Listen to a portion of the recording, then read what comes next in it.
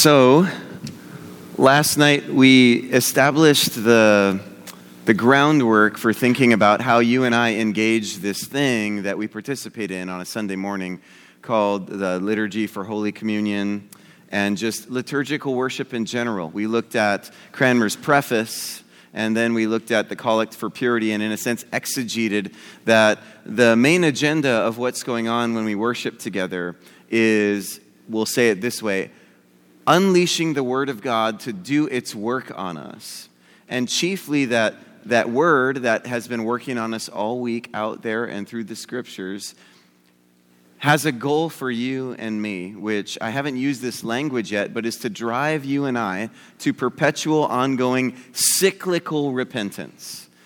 And that repentance is the process of this open heart surgery, of opening up and showing us our need for Jesus, exposing that heart that really needs perpetual change and is always changing, and then giving us that good news, that Jesus of the gospel, and that gospel is the change agent in our lives. We ask the question, what actually changes people into the image and likeness of Jesus?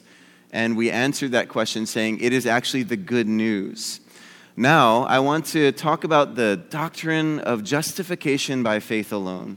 And I want to begin by offering you a metaphor that I think opens up what justification is, because it's sometimes maybe convoluted in the history of the church how to understand this. And even in our present moment, I'd say, if you're aware of the way that scholars and educated Christians talk about justification by faith alone, it's a little bit cast in a light of suspicion nowadays, like we're sort of past talking about it as something important. And I want to reinvigorate why, according to the Scriptures, justification is really important. And so I'm going to use a metaphor that's a bit uncouth, and I don't know how you feel about this, but I'm just going to say it. When COVID happened, I developed a hobby, and that hobby was becoming kind of an amateur cocktail maker. I just started enjoying making cocktails. Something that has emerged that actually dates back to the 1700s, an English woman kind of invented this practice, is the process of clarifying cocktails. Have anybody ever heard of clarified cocktails or anything? It's this strange process that one would think would be so odd and not work. But the goal is you build a cocktail with all its ingredients together, and then you pour whole milk into it, or pour it into whole milk. And the milk curdles up all the impurities that are in the cocktail. You strain out through some mesh filters. It sounds gross, right? You strain out some mesh filters, and what comes of the remaining liquid through multiple processes of this clarification is a more beautiful, more clear, and more pure cocktail to taste. And the idea is that this milk acts as like a filter to pull out all the impurities and create the ideal flavor profile that's really in there. And so oftentimes, cocktails that were once colored now are clear liquid. And so you have a margarita that looks like water, but tastes like a margarita. And its mouthfeel is different, and its flavor is kind of amplified. And so it's all the rage amongst boutique cocktail makers and bars right now. Actually, the process of clarification and the ingredient of milk in particular is what I will describe to you as what justification is for the gospel.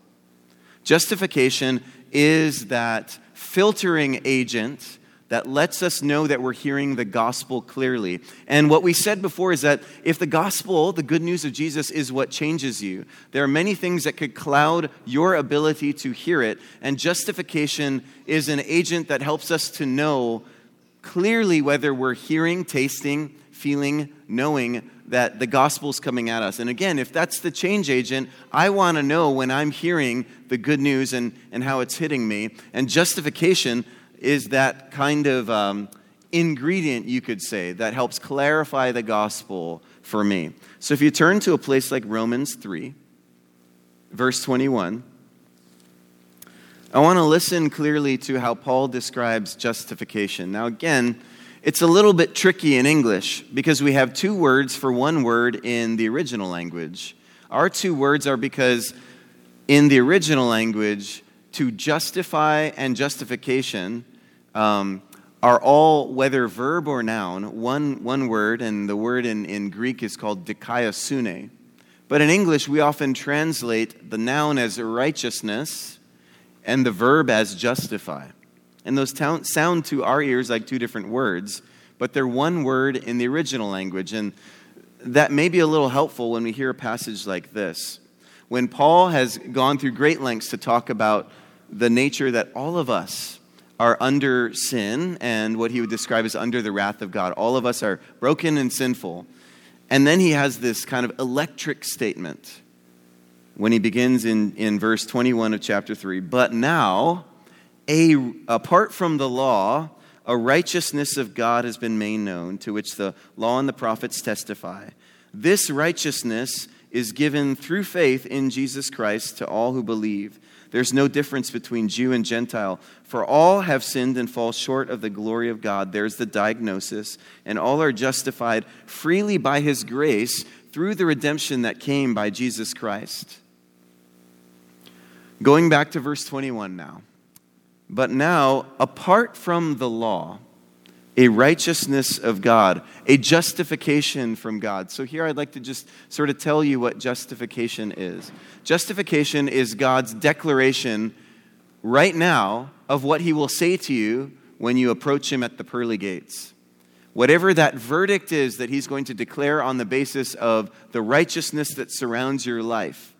Paul is announcing that word that you're going to hear in the future, your future final judgment, has been rendered, and I declare to you now.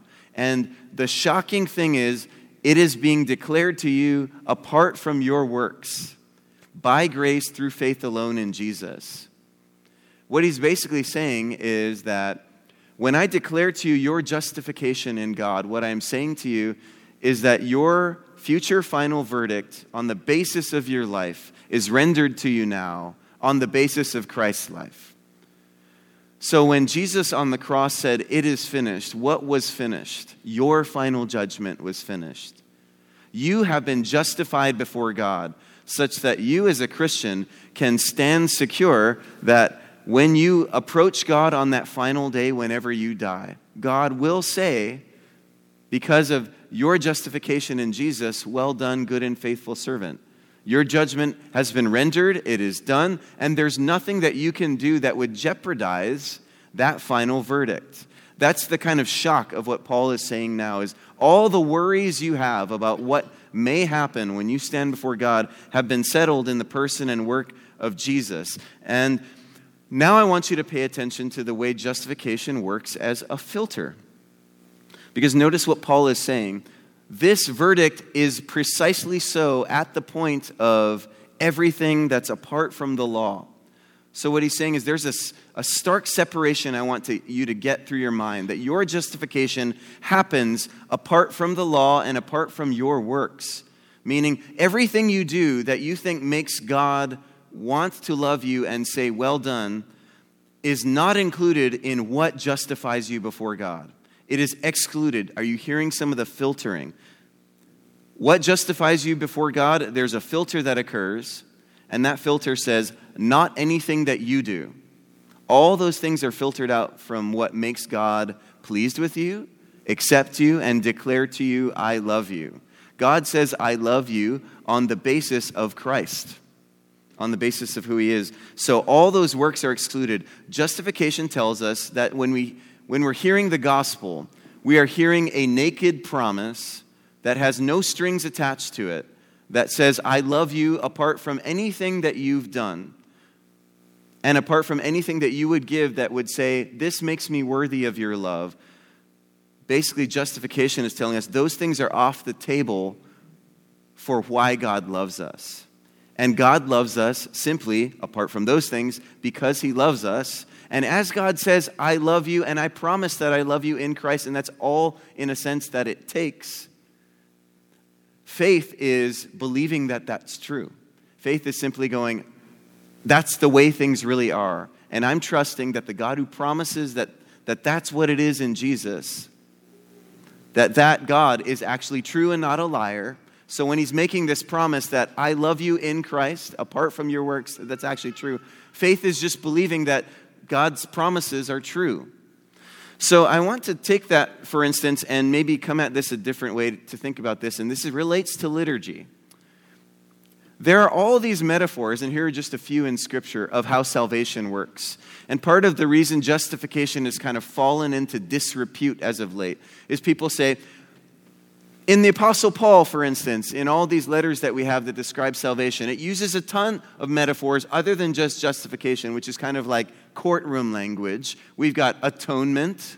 We've got adoption, which is family language. We've got reconciliation, which is alienated parties coming together as a result of reunion. We've got union in the sense of being united to God. We've got redemption in the sense of being purchased out of slavery. We've got liberation in the sense of having been pulled out of oppressive forces that have shackled us and now we're free.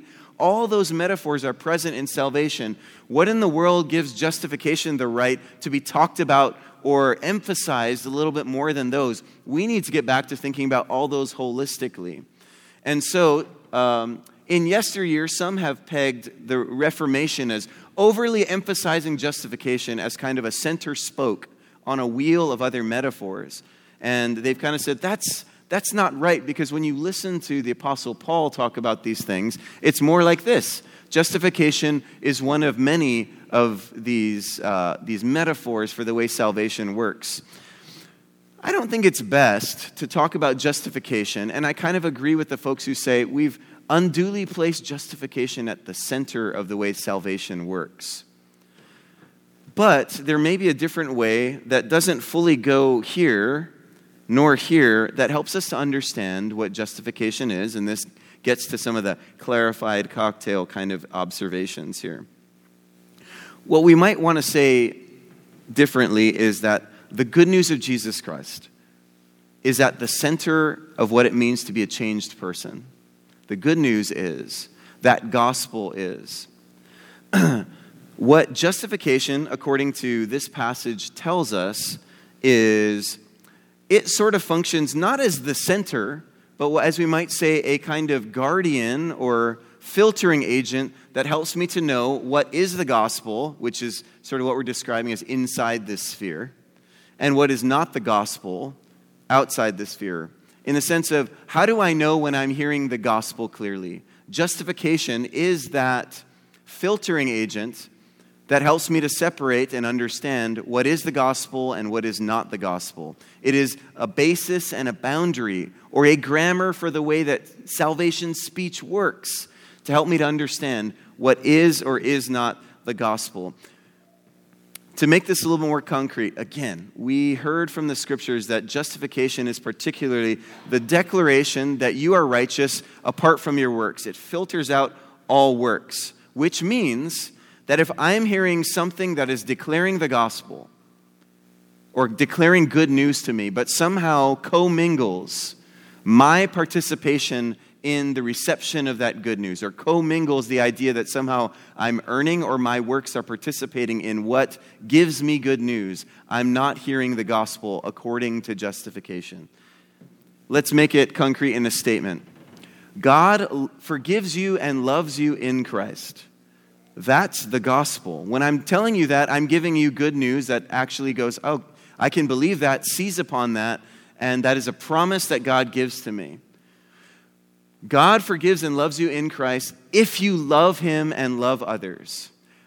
That is not the gospel. And the question is, how do I know that that's not the gospel? Justification tells me that that's not the gospel. Why? Because justification has outlined that God loves me apart from my works. My works don't factor into God's finished and final love for me. So justification is a clarifying agent to help me know that I am hearing the gospel. And it clarifies precisely just like as milk curdles all those impurities and grabs it to itself, so justification grabs everything that's related to my work earning my righteousness and pleasure of God out of the equation, so that all that is left is the pure gold of God's love for me in Christ, apart from myself, but wholly in Christ. Do you see how justification, we might not say that justification is the gospel itself, but it is, in a sense, a filter so that I know I'm hearing the gospel clearly? The good news is that God loves you and forgives you in Christ. But how do I know I'm hearing it? I'm hearing it because justification tells me it filters out everything work-based. You could see how, if a preacher were preaching to you, or if you were reading a book, and you were hearing about God's love for you, with a tacked-on conditional phrase like, if you do something, something, or something, how that suddenly would not sound like good news, right? Because all of a sudden you're like, okay, well, if God loves me based on if I do this, this, or this, I'll attempt to do that.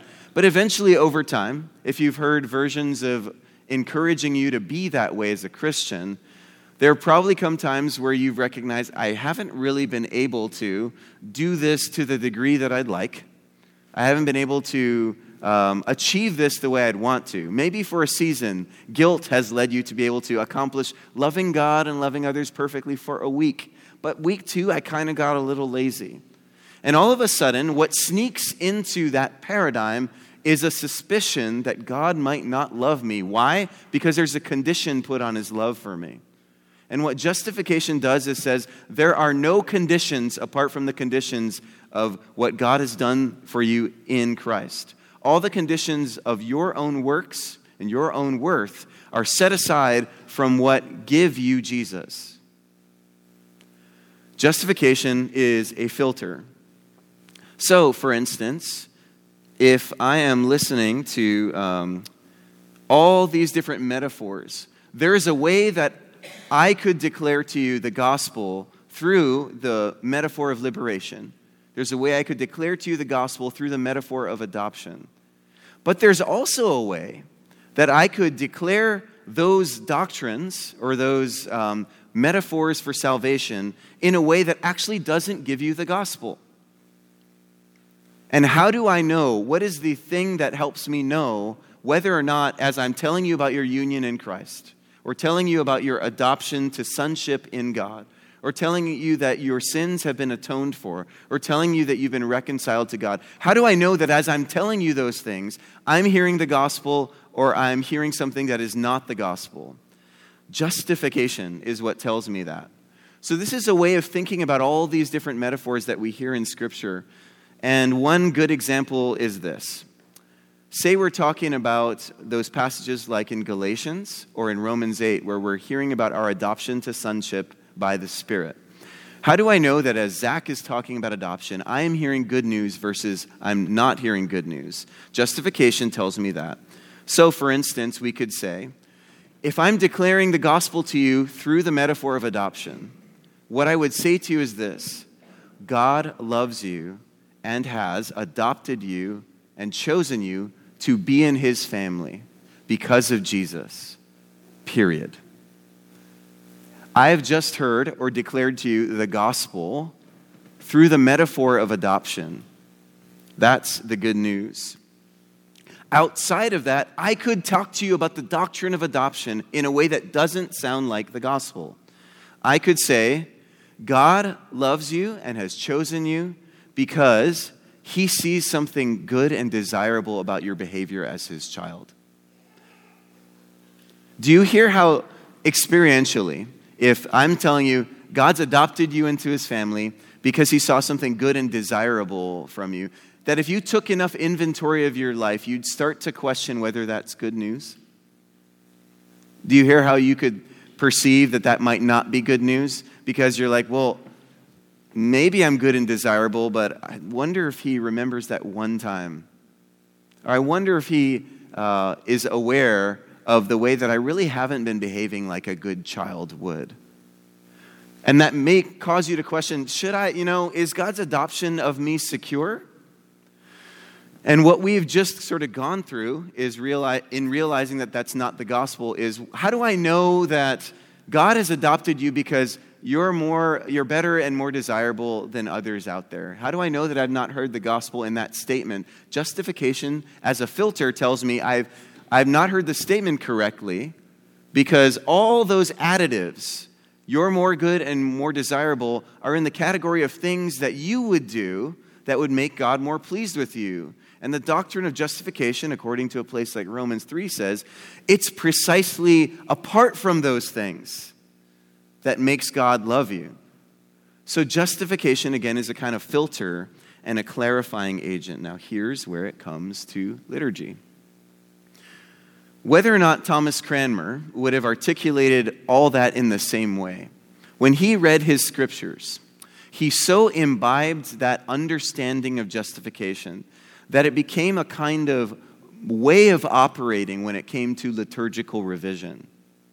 So when he had old liturgies and he was translating them into English, he wasn't just translating, he was transposing, and the filter through which he drove everything, so it seems, was justification by faith alone. And step back and ask, I'm saying a bunch of technical things, but step back and ask the big question of why he would do that. Again, he's interested in what we're interested, changed lives, right?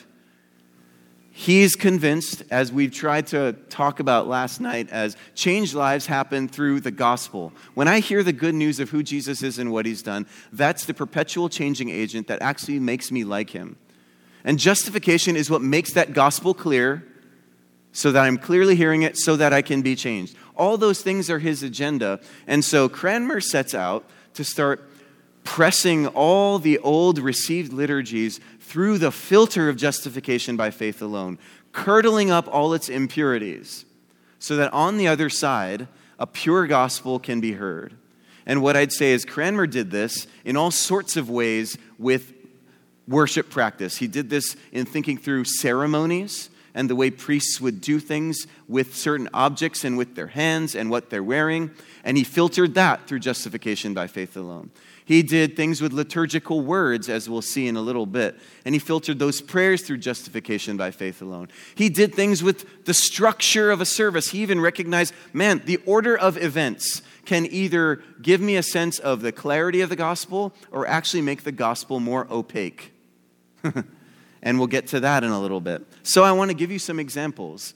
And I want to start with one of the most obvious places where Cranmer did some really interesting technical editing work. And this will be fascinating. It happened in the collects. I don't know how visible this is to you. But in all the collects that are prayed in our worship services, there was a lot of editing done by Cranmer. And I want to show you some of the before and after of these things so that you can see the filtering at work.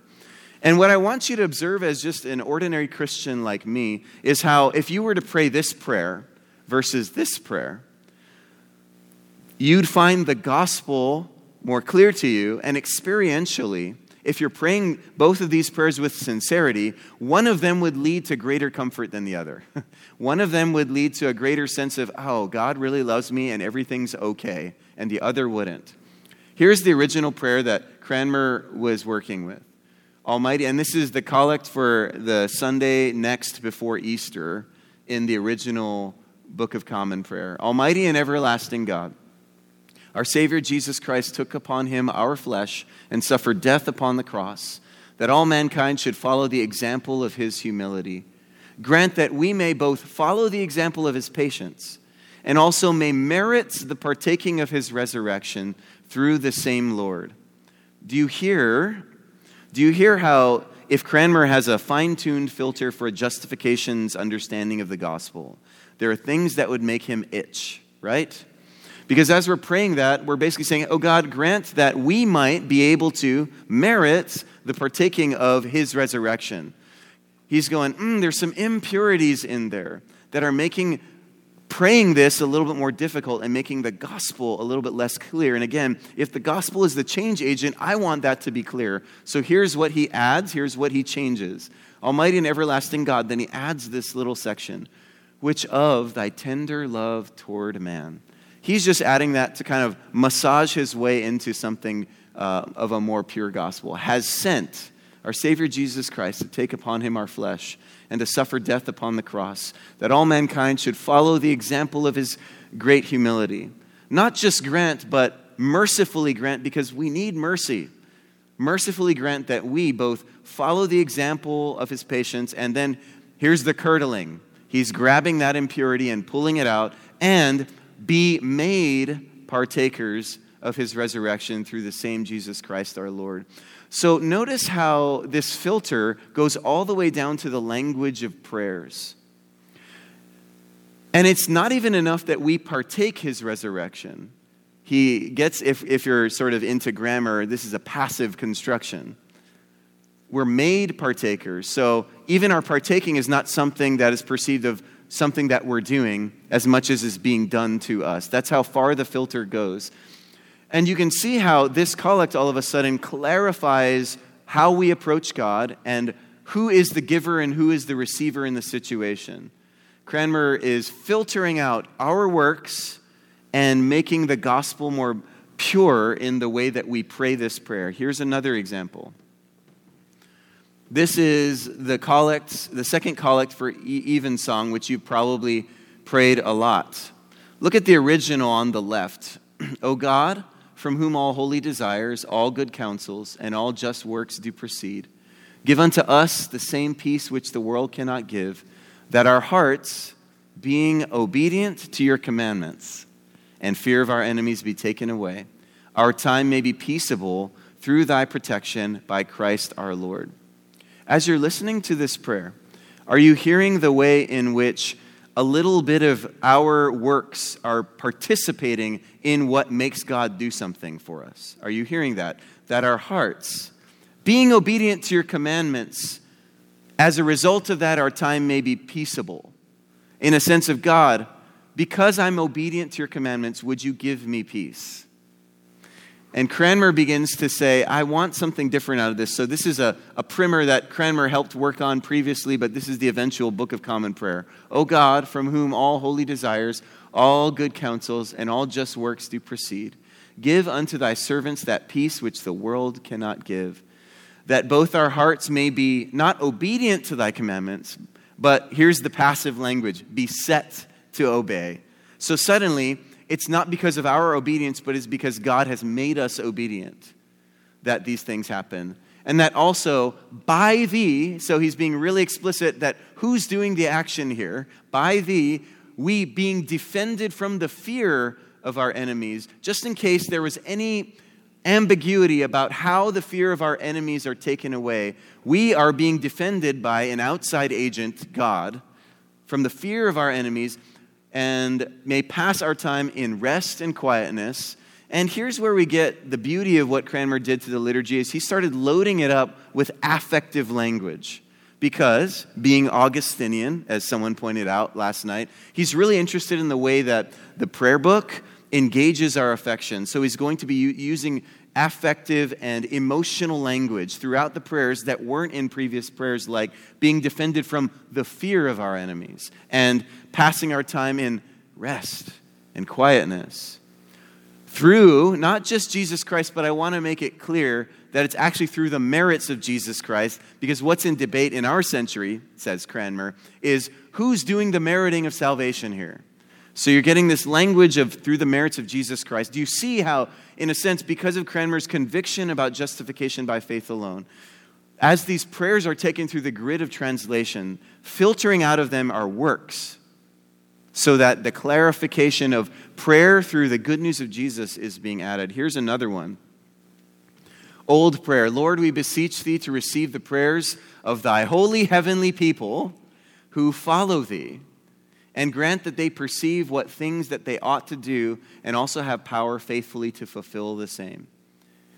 Lord, we beseech thee mercifully to receive the prayers of not thy holy and heavenly people. I don't want to give any impression that somehow you're receiving our prayers because we ourselves on our own are holy and heavenly. So he takes those words out. Receive the prayers of thy people. And we might follow thee, but I don't want this prayer to sound like the reason you're answering our prayers because we follow you. So I'm going to take that word out. And we are your people which call upon thee. In a sense, we're looking for you to provide what we don't have. So we're not your holy heavenly people right now, nor are we people that follow you. We are people who are just people that call upon you. Our hands are open. We don't have anything. We need everything.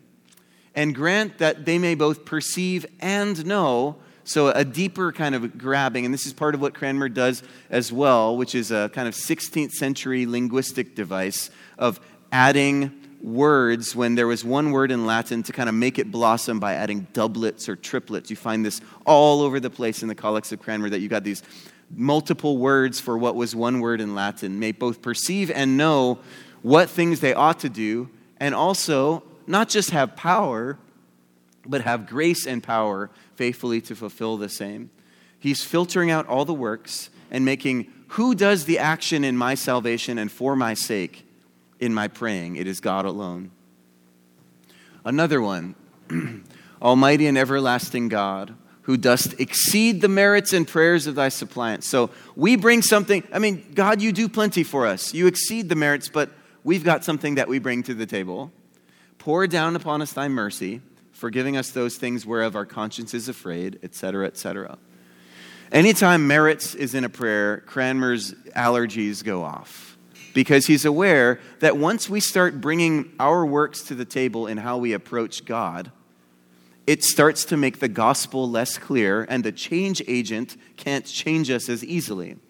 So, Almighty and everlasting God, and you all might have heard this prayer because it's so beautiful. This is his original language, which are always more ready to hear than we are to pray. Hasn't the times when you've prayed that, haven't those been real moments of comfort for you?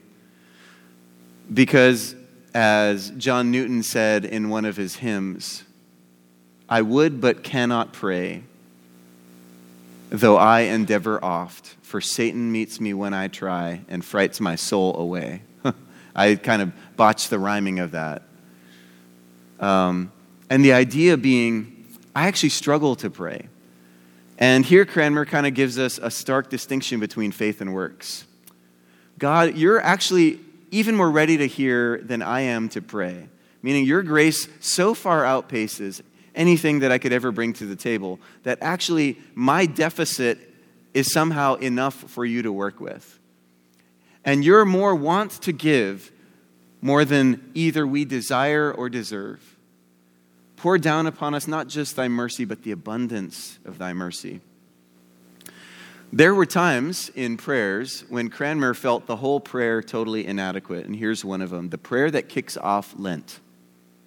You can imagine, if you think about Lent for a second, that Lent could be a season in which Christians get very confused about what makes God love them. You catching my drift? Because Lent is often a season where we think, gosh, I'm going to get real serious about Jesus. I'm going to fast. I'm going to show him that I'm good enough, smart enough, and he likes me. I'm going to exhibit to him my steadfastness and my commitment, and as a result, he's going to love me more. Even if we don't say it like that, that's how we internalize it and kind of operate in the middle of our Lenten fast. And the original prayer goes like this. God, who didst purify thy church by the yearly observance of Lent. So how is the church purified? By the church observing Lent. In other words, as we fast, God uses our works to purify us. God, who didst purify the church by thy yearly observance of Lent, help your family, so kind of come alongside us as we strive toward abstinence and flawless good works. What a prayer. What pressure, right? Imagine praying this at the beginning of Lent and trying to live up to that. And Cranmer was like, I really can't work with that prayer at all. I'm pulling it off the table. I'm cutting it out. And listen to what he puts in its place. O Lord, which for our sake didst fast 40 days and 40 nights, give us grace to use such abstinence, that our flesh being subdued to the Spirit, we may ever obey thy godly motions, which is Old English language for the works of the Spirit in us, the movement of the Spirit. We actually might just sort of yield to the Spirit working in us, in righteousness and true holiness, to thy honor and glory. Look at the focus. All of a sudden, our works have been filtered out of Lent. And the focus of Lent is not on our fasting, but on Christ's fasting. And as a result of fixing our eyes on the pure good news that Christ fasted for every broken fast you ever participated in. Christ did what we couldn't do. That somehow fixing our gaze there we can, quote, use such abstinence, in sense, be filled with the gospel of Christ's work on our behalf, that maybe we just might be able to fast. And what is fasting anyway, but putting ourselves in a position of weakness, getting really hangry, so that basically all our sins boil to the surface. And we're able to say not how strong I am for the Lord, but man, when I fast, actually what's being exposed is not my spiritual strength, but my weakness. That's what a good fast does, is expose that precisely so that we run to the one who didst for us fast 40 days and 40 nights. So what I want to say is that all throughout the prayer book, Cranmer was doing this kind of filtering work, and the collects were a great place where we see this really, really clearly. And this is precisely because it is the gospel that he wants to make clear. He wants this change agent to be present and to be moving and to work in us. I now want to maybe just give you one other way of looking at the prayer book real quick, and it's just prayer book stats. So look in your handout on page 1. The first page is page 0, so you have to turn to page 2 for it to be page 1. I'm just trying to keep you on your toes. It's early in the morning. It's a little zen. Page 1 equals page 2, all right? Think about it. It's deep. Some fun prayer book stats, just so that you can see a different angle through which Cranmer wanted to make the gospel clear. In the Roman Mass, in Holy Communion, the word heart and its cognates were used a total of about 7 times. And by the 1552 Book of Common Prayer, Cranmer front ends the word heart about 28 times. All that to say, Cranmer's really interested, as we talked about heart change, right? We talked about how the Reformation understanding as they read the scriptures was that change happens from the inside out. And pound for pound, if you were someone who would pray in Latin, the Roman Mass, and then suddenly pray in English, the English prayer book of 1552, you would hear how much more often heart and your heart is being addressed. Similarly, in morning prayer, there's an uptick, even from the first prayer book to the second. So Cranmer's got an agenda. He really is interested in how the liturgy engages your heart, which is funny, isn't it? Because liturgical worshipers are often criticized for being rather heartless in the way that we worship, or for it to be all kind of exterior ritual. Cranmer's goal with the gospel was always the attack upon and the transplant of the heart. Another fun little set of stats are that in the 1552 prayer book, there's a major uptick in the use of the word mercy and its cognates. The Roman Mass uses mercy and its cognates 13 times, but we find in communion of the 1552 Book of Common Prayer, it's basically tripled. The amount of times you're going to hear mercy throughout the liturgy. This is a liturgical scholar named Geoffrey Cumming who put me onto this when he observed that mercy and its cognates appear a good more deal than the Latin warrants in Cranmer's liturgy.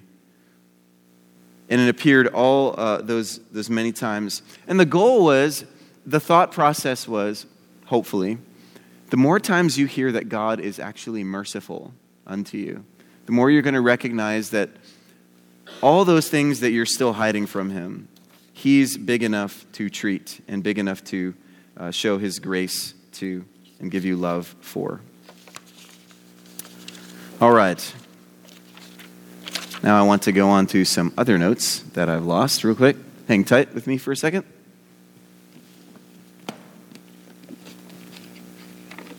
There they are. If you turn to your handout to page 1, which is page 2, Zen, I want to transition to looking at the Holy Communion liturgy in particular. And this is going to be really fun for me, and for you, hopefully. Look under that heading called The Ruts of Righteousness to this quote of Thomas Cranmer, which I love. His objective, or his thought of what's happening to you as you come to the table every week.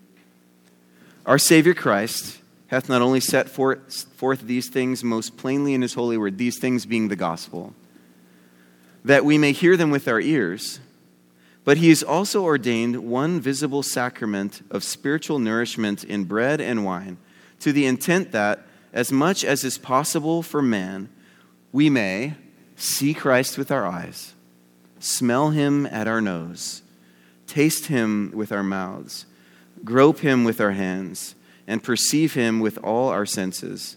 For as the word of God preached putteth Christ into our ears, so likewise these elements of bread and wine, joined to God's word, do after a sacramental manner put Christ into our eyes, mouths, hands, and all our senses. Isn't that beautiful?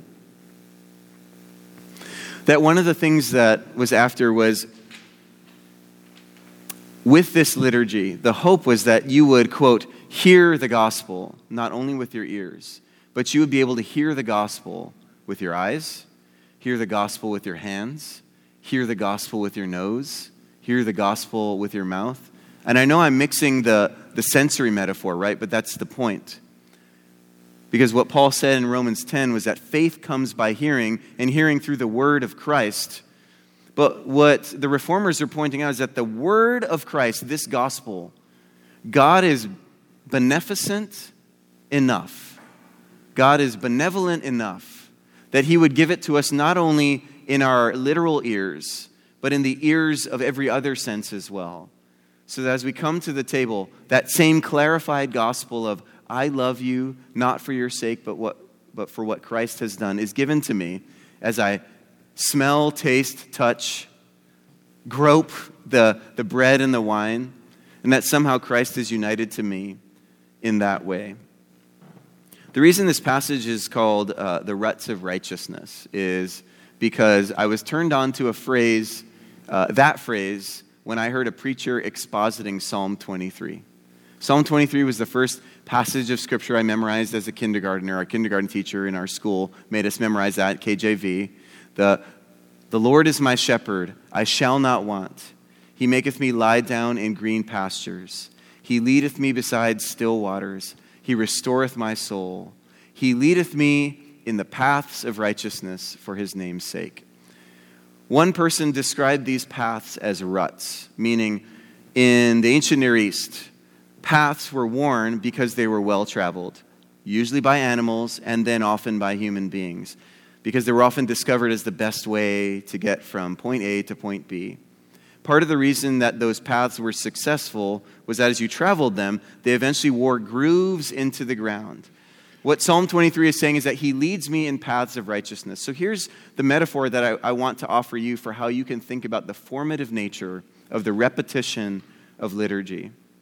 So we sometimes ask, and kids often will come to us and say, why do I have to? We had this complaint in our church from one of our kids. It's like, Dad, I don't want to go to church. And he said, why? He said, I know what we're going to say already. Why do we have to say it again? The kid doesn't yet understand, nor does he necessarily need to, that what is being worn into his heart are the ruts of righteousness. And here's the kind of metaphoric payoff of this. When you travel a path regularly, the groove gets worn into the ground such that in times when there's fog or storm and you cannot see the path, because you've worn grooves into the ground, you can feel the path. I like to think of it this way. The liturgy is like a well-worn path of repentance in the gospel, so that when you're just sort of out there going about your life in the ruts of the world, in the difficulties of the world, and the path of following Jesus and repenting before the Lord is a little bit more difficult to see because of suffering, because of sin, or because of our three enemies that we renounce in baptism, the world, the flesh, and the devil. Whatever is creating that fog that is making life difficult or uncertain, because you've worn those grooves in the ground, week after week, saying the same thing in the liturgy, in a sense, the liturgy kind of comes back to you as a pattern of life, so that even if I can't see the way forward ahead of me, my feet feel the edges of those ruts, and I'm able to, in a sense, blindly stay in the path of God, because those ruts have been worn so well. Even in the dark night of the soul. I have found this so many times. I don't know if you have. If you've been praying these prayers for a long time or praying Scripture for a long time, that when your faith is tried for various reasons, haven't you found that the Holy Spirit experientially will bring those prayers back to you where you need it and when you need it? If the project of the Book of Common Prayer and its liturgy was to drive the shape of repentance and the gospel into your bones. What happens over time, sometimes whether you know it or not, when you engage the liturgy as best as you can with whatever heart you can muster that Sunday, is Monday through Saturday, when you're experiencing that dark night of the soul, God is keeping you on the path of that gospel that can sometimes be hard to find, such that you might find yourself instinctually, say you fall into some kind of besetting sin. Instead of maybe trying to muster up enough strength to say, God, I'm sorry, I'm going to do better next time, and let me show you this program of life I'm going to enter so that I don't fall into this yet again. Instead of falling into that maybe more works-based way of approaching God in that sinful and broken moment. Because of the liturgy, at the moment of the transgression, either metaphorically or literally, you fall to your knees. Almighty and everlasting God. And you begin to confess your sin. Most merciful God, I confess to you I've sinned against you in thought, word, and deed. By what I've done, by what I've left undone. I haven't loved you with my whole heart. I haven't loved my neighbor as myself. And then what happens next? Oftentimes, almost like a Pavlovian reaction to that confession, is hearing the words of forgiveness and absolution that come to you from the minister so often on Sunday. And what has happened in that moment of sin is that you have, because of the well-worn path of repentance, week in and week out, in the Sunday service, you found those prayers coming to you and re-giving you that very gospel pattern that has the power to grow you and shape you in repentance. I want to talk about repentance for a little bit before we break, and then after the next break, we'll actually walk through the Holy Communion liturgy together and observe some things about these patterns and structures. People talk about the sort of lightning rod moment of the Reformation being in 1517, when Martin Luther goes to that door of the Wittenberg church and nails his 95 theses to that door. And probably in churches, in Reformation-oriented churches, when kids dress up for Halloween and they're a pastor as a kid who dresses up for Halloween, they're dressing up their kids as Luther, with a hammer, and they're just nailing paper on everybody's door and getting candy or something like that. Because it's a great moment in the history of the Reformation. We talk about the 95 Theses a lot. Does anyone know what they say? Has anyone ever read them? Nick does. Does anyone happen to know what the first thesis of the 95 Theses are? Nick, tell us. Does anybody else know? I mean, I might not get the exact word. It's something like the entire Christian life represented. Yes. And I won't get it exactly right either, but it's basically this line. When our Lord said, repent, he willed that all of life should be repentance. In other words, the Christian life is nothing more and nothing less than continually confessing and being renewed in the gospel of Jesus Christ. That from first to last, my growth is incumbent upon me staying in that spot where I began with the Spirit. Now I'm using language of Paul from Galatians 3, where he accused the Galatians of, You foolish Galatians, who's bewitched you? Having begun by the Spirit, do you now fall back into works of the law? Do you hear? You've mingled the filter.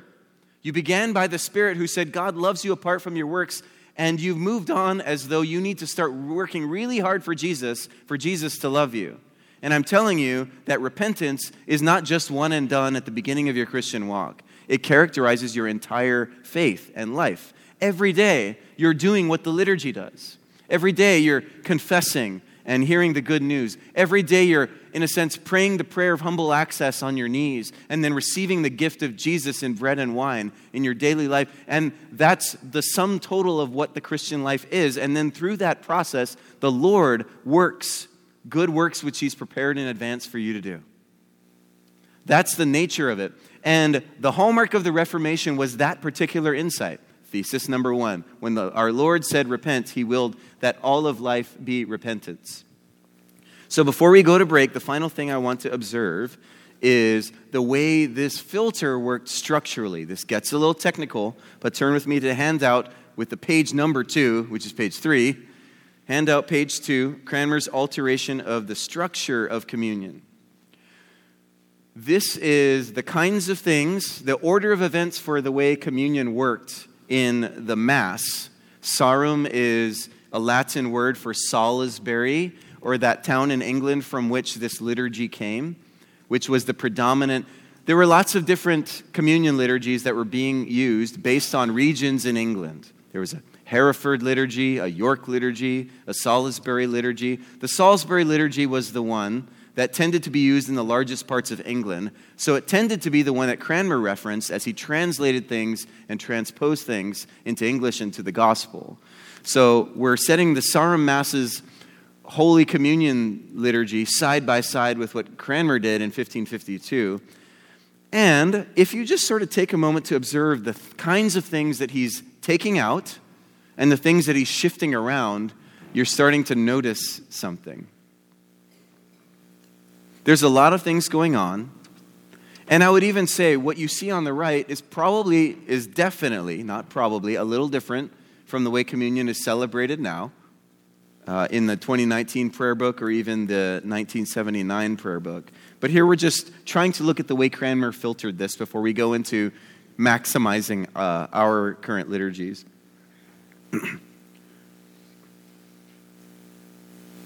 Exegetes like Ashley Knoll, who's one of the world's top Cranmer scholar, will want to point out this one detail. Look halfway down at and I recognize that some of this language here may not be familiar. You're like, I don't quite know what I'm looking at when I see the word anamnesis. Is that a skin disease or what's going on there? You know,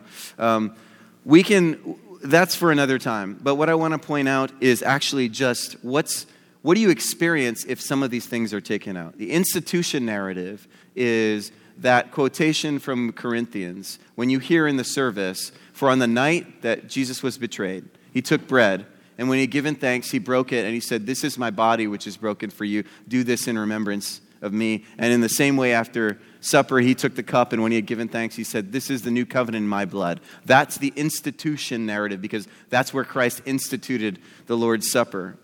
But notice what happens next after the institution narrative. Nothing. Once the institution narrative is given, the only thing left to do is simply to receive Jesus. In other words, what's the experiential payout of hearing the institution narrative with no further prayers, but simply receiving communion? When you hear Jesus say, "This is me given for you," what's left to do on your side of things? Receive it. Do you see what Cranmer's doing ritualistically and experientially for the believer? I don't want to give you any sense that after Jesus says, "I give myself to you," you have to pray yourself up to be worthy of this.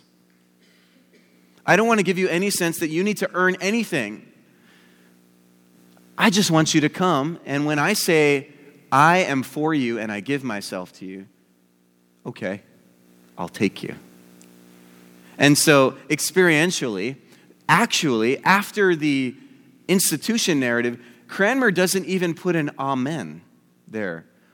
It's as if the prayer doesn't end and the reception of communion is an extension of Christ's prayer over you and giving himself to you. You actually don't get an amen until the end of the post-communion prayer, because in Cranmer's mind, this whole thing is one act. When Christ says, "I give myself to you," and you receive him, it's this one act of union where the only thing for you to do is hang yourself on the promise that what I've given to you is actually good enough for you. So, this is me for you. Come and get it. You know, there's nothing left to do but receive. And so you see how we looked at the collects earlier, and we saw that at the level of language, Cranmer was exercising a filter. That's one example of how in the communion liturgy, Cranmer also saw that this whole works thing actually functions at the level of structures of liturgy. Do you see what I'm saying? In this liturgy, Cranmer was concerned that when Jesus gives himself to us, if we're praying a bunch and then receiving Jesus, what might sneak in there is a kind of formational understanding that somehow my reception of Jesus is incumbent upon all the things that I do for God, all these prayers that are being prayed before I come to receive. And I want to filter that out to make no mistake that the reason Christ gives himself to you, justification, is apart from your works, apart from anything you do.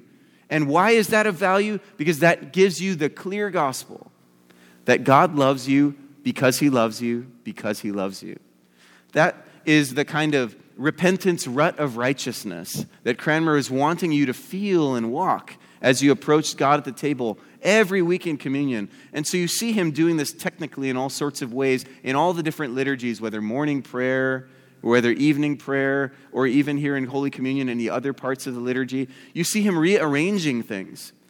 In the 20th century, liturgical scholars really didn't like Cranmer all that much. And they looked back on his editorial work and said he was kind of brutish and a little bit careless in the way that he just took the Roman liturgy and diced it up to shreds. And his communion service is rather odd, you know.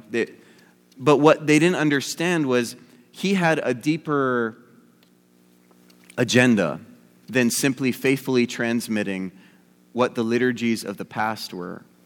His conviction from the scriptures is that God's deeper agenda was to give the people Jesus.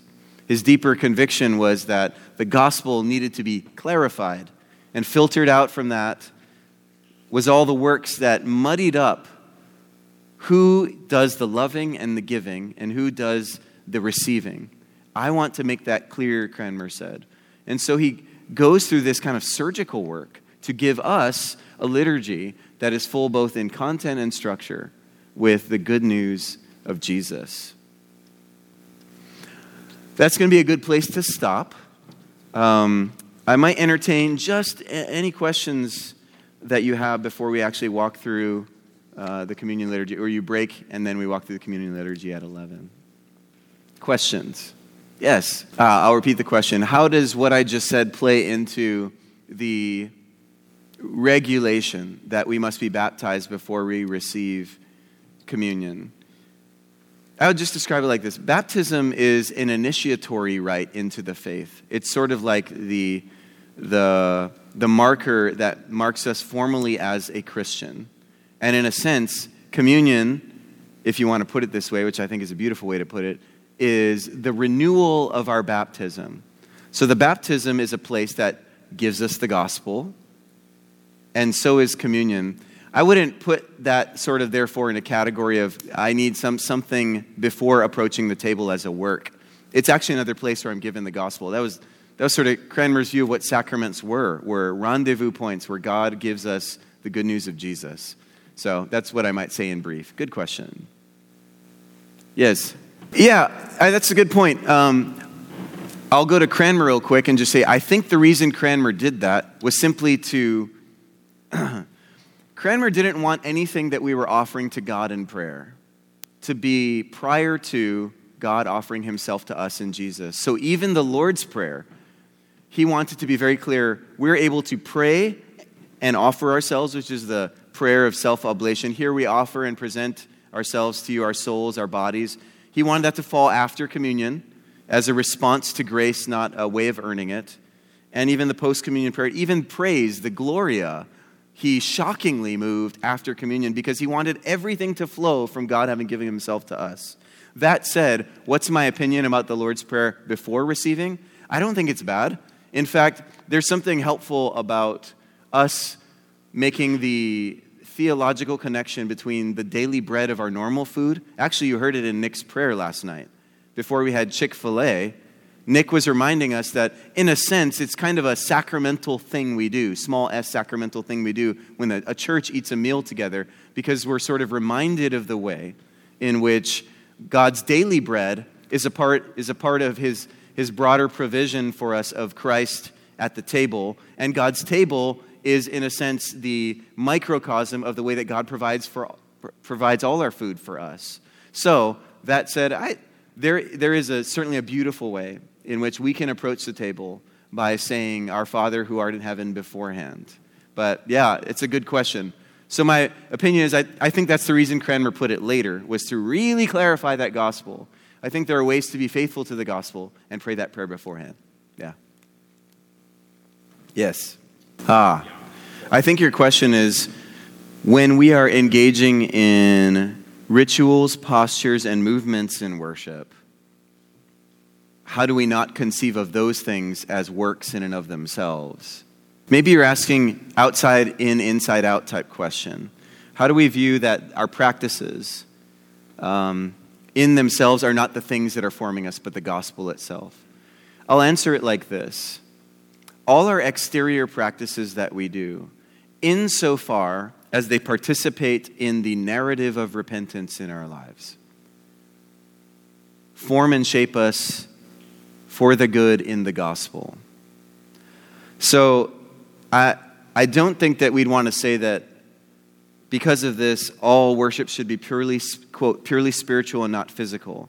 But it is that all our physicality and rituals should contribute to our apprehension of what we're doing in the gospel. And you see this in Cranmer. Cranmer's not against ritual. Cranmer's not against postures and movements. But he's very much trying to align those things with a holistic apprehension of what we're really trying to do in a worship service, which is to engage the pattern of repentance. So insofar as a ritual like bowing can help me apprehend what sort of part of the journey of repentance I'm in, I'm all for it, Cranmer would say. Which is why there was a debate in 1552 at the time about whether one should bow at communion or receive it on your knees versus receive it standing. And actually there was a rubric that was added called the Black Rubric of 1552, added by John Knox in order to demand that the English people not bow at communion, because one of the things going on back then, which is probably not present to us now, was a strong sense in which the bread and the wine themselves, because they were transubstantiated into the body of Christ, Jesus was substantially there before you. And the bread and wine are no longer bread and wine. They're actually Jesus. And therefore, I need to worship him. The Reformers were concerned that worship took your eye off the gospel ball, and you became more concerned with daintily handling and respectfully honoring and adoring the elements than you did with the Jesus that those elements were trying to give you, and the good news that the act of communion was trying to offer you. So that ritual of bowing had become tainted because it actually led you away from receiving Jesus through repentance and thinking that my main act during communion should be to worship and adore Jesus as present before me. And the Reformers said, no, I don't want this ritual of bowing to confuse that clarity of the gospel, that my main act in communion is to receive the Jesus who gives himself to me, even while I was yet a sinner, right? They want that to be clarified. And so they remove bowing from that location precisely because it doesn't aid in the apprehension of the gospel.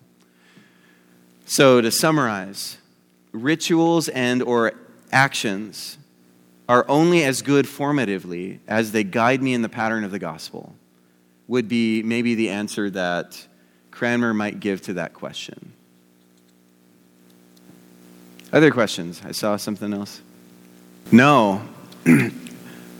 There is in a sense, when we participate in the liturgy and we attempt to give ourselves to it, because of just human nature, there can be a deeper apprehension. The person who checks out and blindly goes through the liturgy versus the person who's attempting to kind of give their heart and soul and body to it, there's going to be a different level of apprehension to that.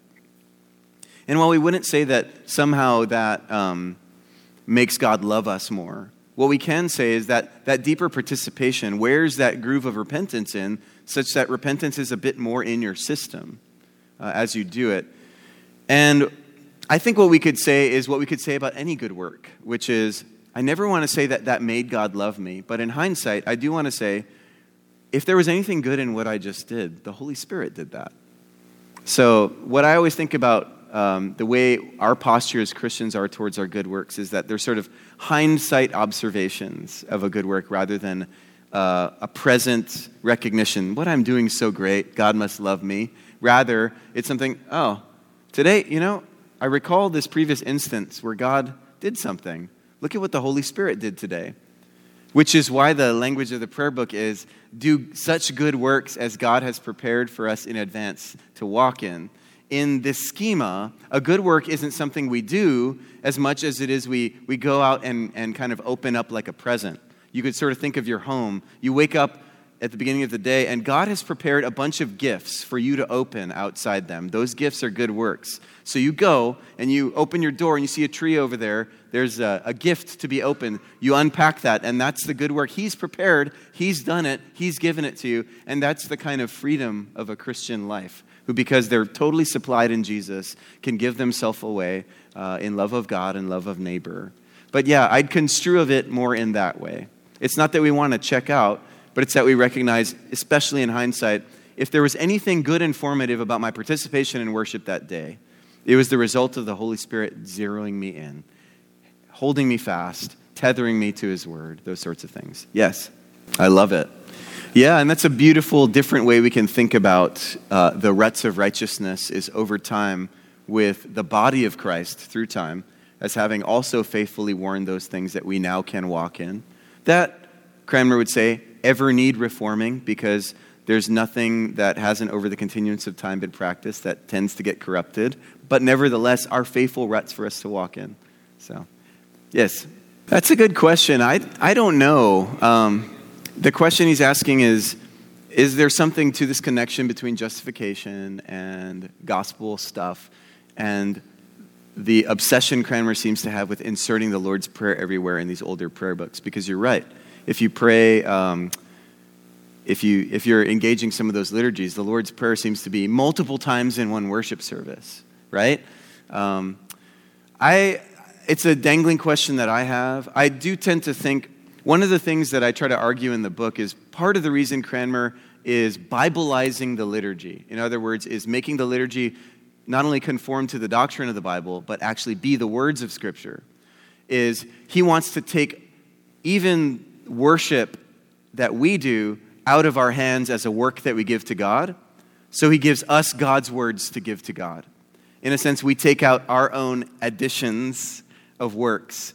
And so I do wonder if that's at play in the amount of time he gives us the quintessential prayer that our Lord gave us to teach us how to pray. And in a sense, therefore, because all of worship is prayer, in a way the Lord's Prayer is kind of like the calling card of a theology of worship. Perhaps Cranmer's just wanting to double down on everything that worship is by giving us that biblical center for worship that is the Lord's Prayer. So, I think so, can't prove it.